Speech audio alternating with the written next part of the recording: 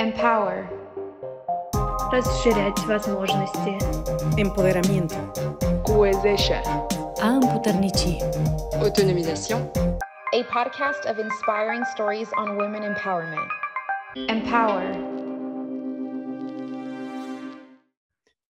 Welcome to the Empower podcast from the Swiss Agency for Development Cooperation, SDC, where we will be getting to know thought leaders from our programs, offices, and partners pushing for more women economic empowerment.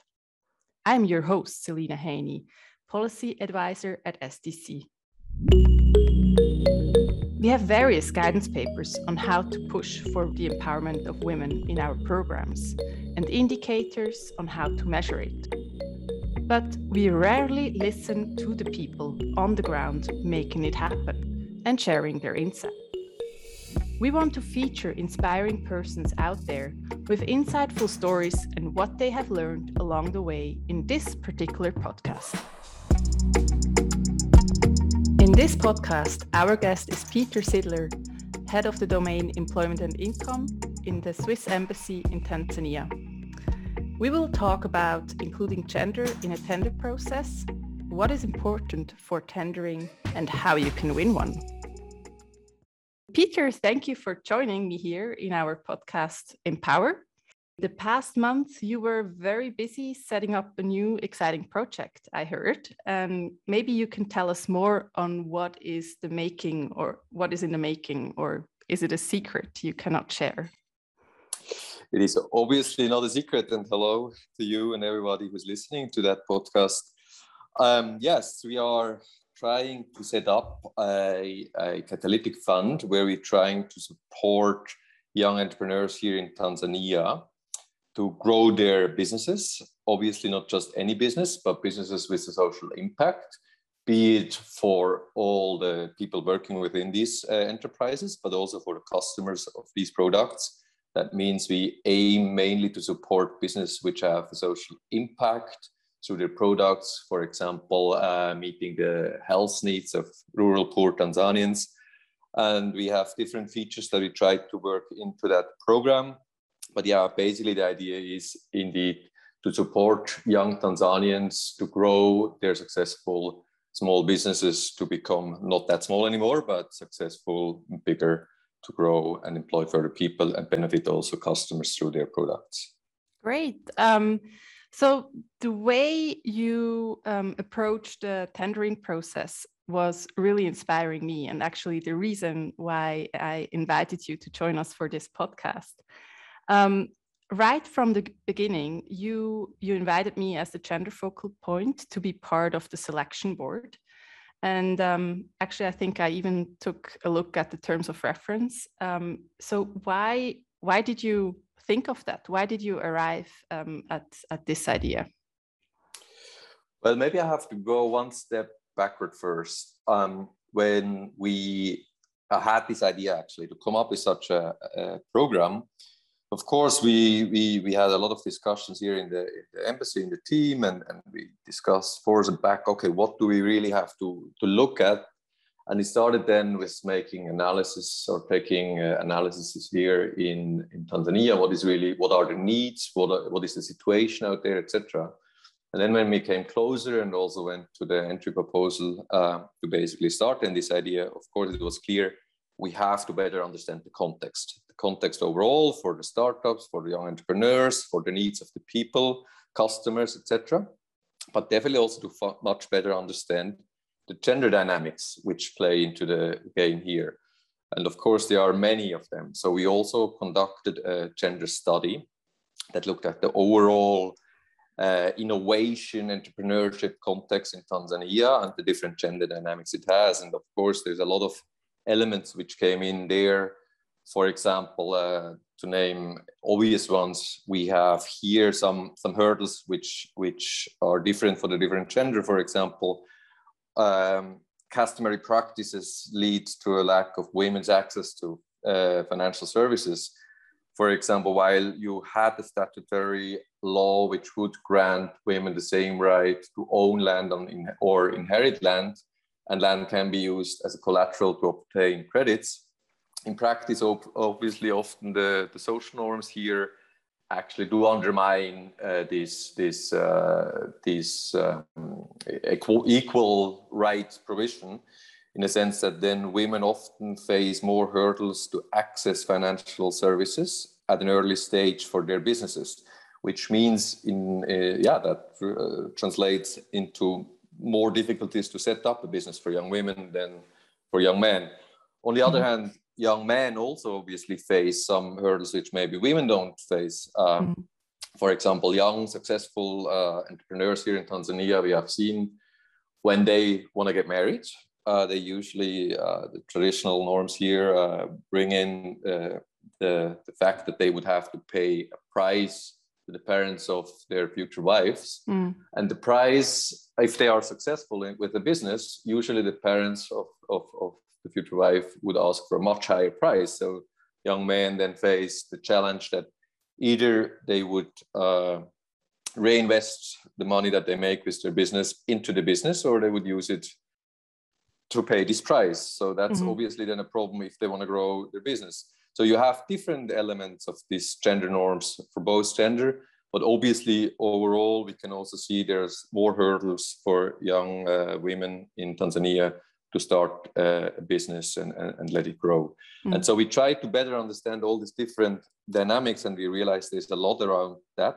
So it was clear to us, with whomever we would ever partner then in this fund idea, that these partners also have to be very sensitive in terms of the gender lens, that they have to apply it from the planning stage and then to the implementation stage, that they have to incorporate that in all different steps. And for that, it was clear we need to already include that in our call for concepts, or call for proposal, as you can call it, in order that we really could also eventually identify partners which have a sensorium, which are sensitive, and which try to incorporate that throughout the program. Now, to me, that, it was really a best practice, because usually when I come into the picture, a project is already set up.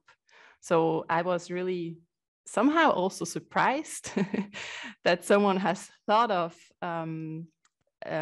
inviting the gender focal point already within a tendering process. So, you now elaborated on why you also wanted to understand the context better, and what are the issues, in order to really design the fund in such a way that it reaches everyone in Tanzania. But was there a particular point in your career, maybe even, how you came to the idea of, first of all, doing such a gender analysis, and then second of all, of thinking of having the gender focal point within the tendering process, along or on board of the tendering process? Yeah, I wouldn't say there was a particular element which would brought us to that point, but as we all know, and yes, and I'm sure we all have seen that in different programs, whenever you have a project, a program being implemented, there are so many different aspects that have an impact on the success of a program. So of course, it is very important for any project to understand the context in which we operate as good as possible, in order to adapt and adjust the steering and the design of the project in the best possible way. So it's not only gender, but all the other elements as well, which we have to try to understand better in order to design the intervention in the most meaningful way.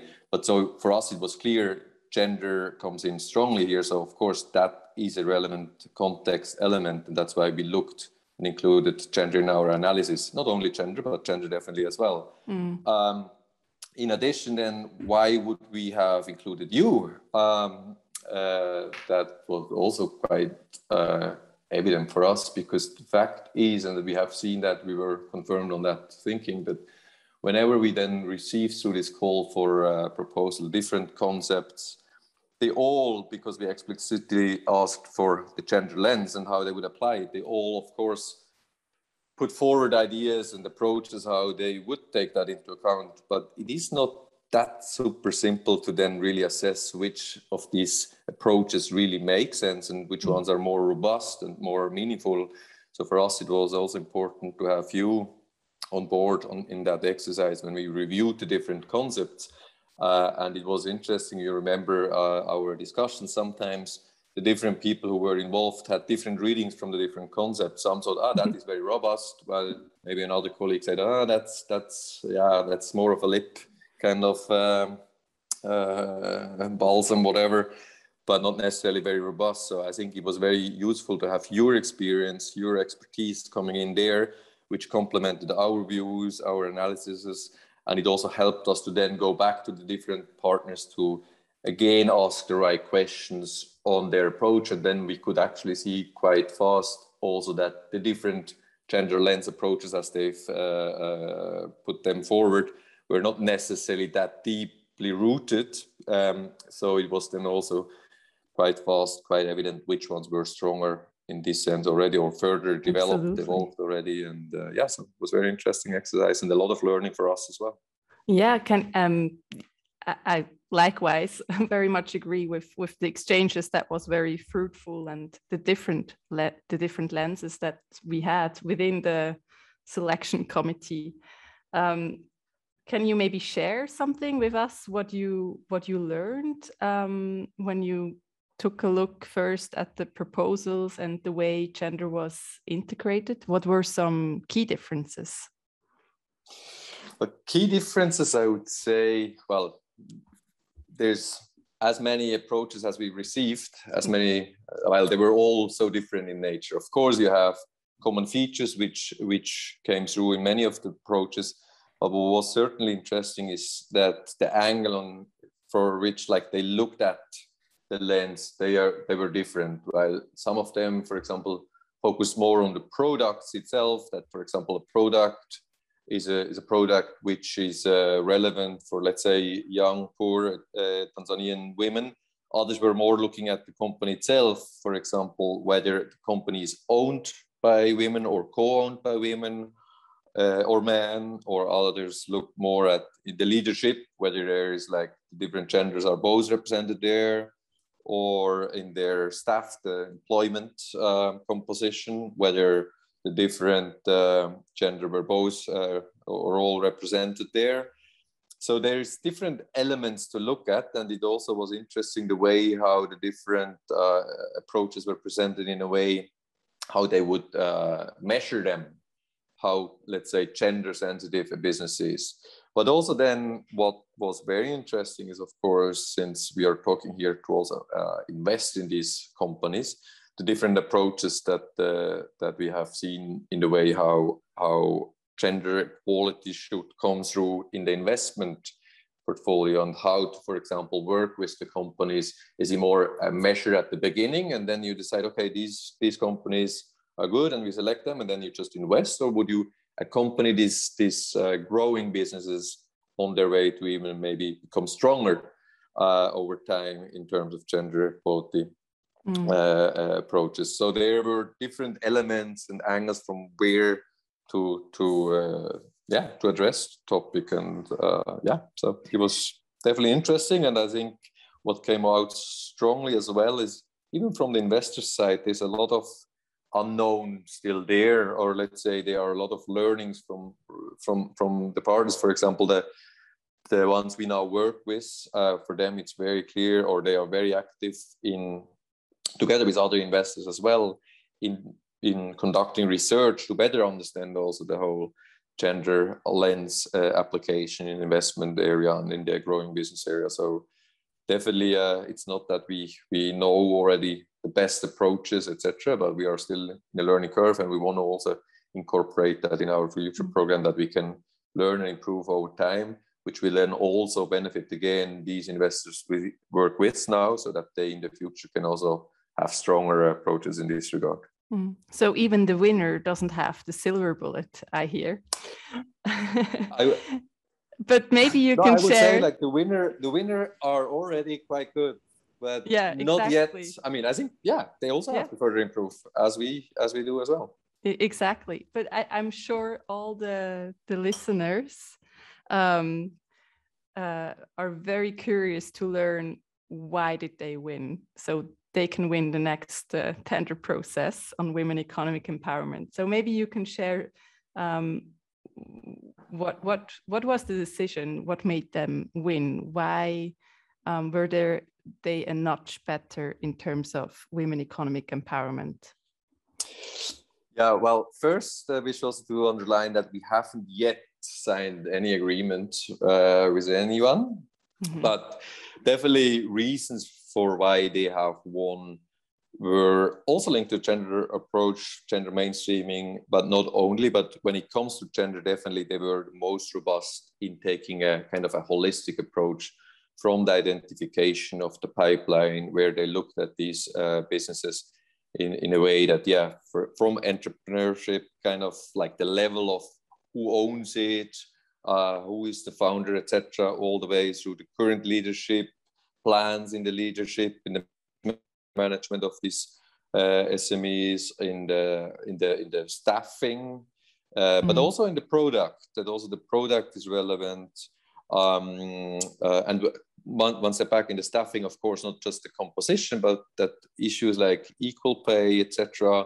The way how, for example, also like in context of rural enterprises here, that where we see a lot of very young women being mothers, that they can also incorporate their family needs into still being able to work for these companies, all these elements. But then, consumption, the product itself, that is a product which is also interesting and relevant for both genders, but also the willingness that they really showed that these companies that they work with, that they will accompany them and strengthen them through also technical assistance to further enhance their gender lens as an enterprise.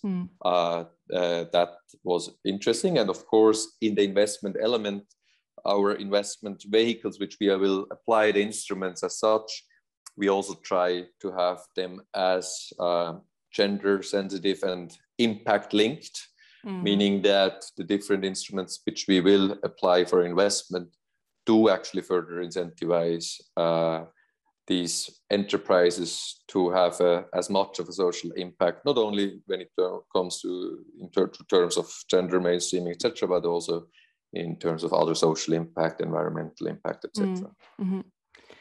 Now, looking back at your, I would say, rather successful tendering process, even though you have not yet a contract ready, and we will still have to wait for the impact created, of course, through this fund. But looking back, what are you paying close attention to within the next tendering process? And why do you think it was important to include gender equality right from the beginning? What I would definitely advise everyone is to take enough time, because you will not manage to have these things put in place in a meaningful, robust manner, design it as good as we can design it if we take time, if you wouldn't take the time. So you need time. And then I would definitely start again with trying to first analyze your local context in which you want to set up such endeavor.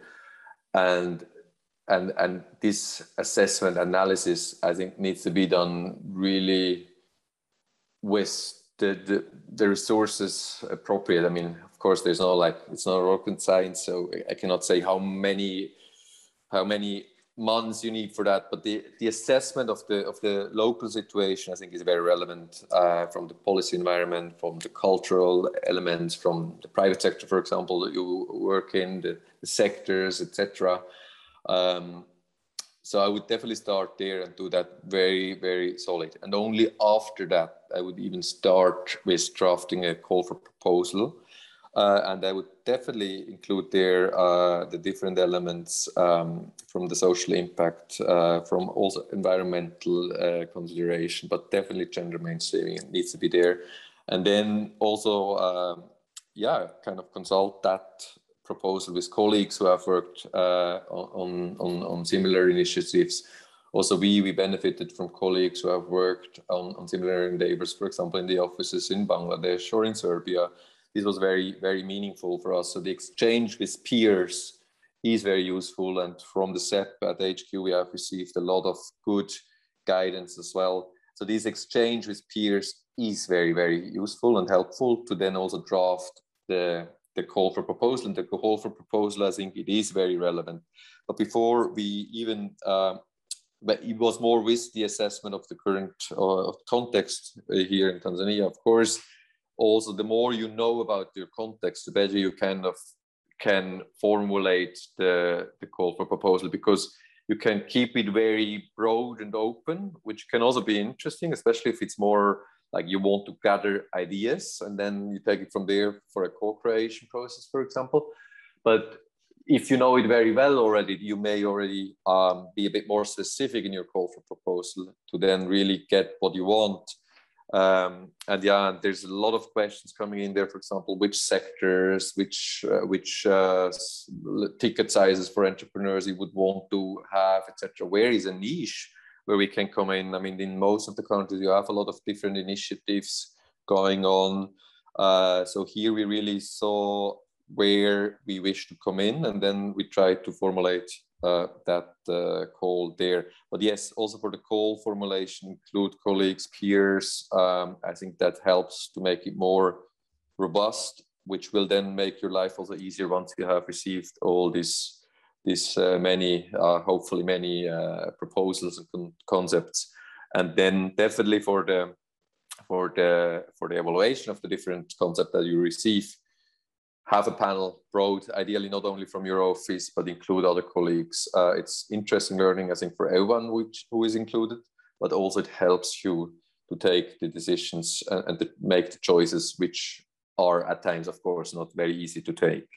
Couldn't agree more. Thank you so much for sharing, Peter. Thank you for joining us here today and taking the time to share your insights. Thank you so much. This podcast was produced as a collaboration of the GenderNet and the Inclusive Economic Development team of the Swiss Agency for Development and Cooperation. For more information, visit www.shareweb.ch/site/gender or /EI. Empower. Расширять возможности. Empoderamento. Cohesion.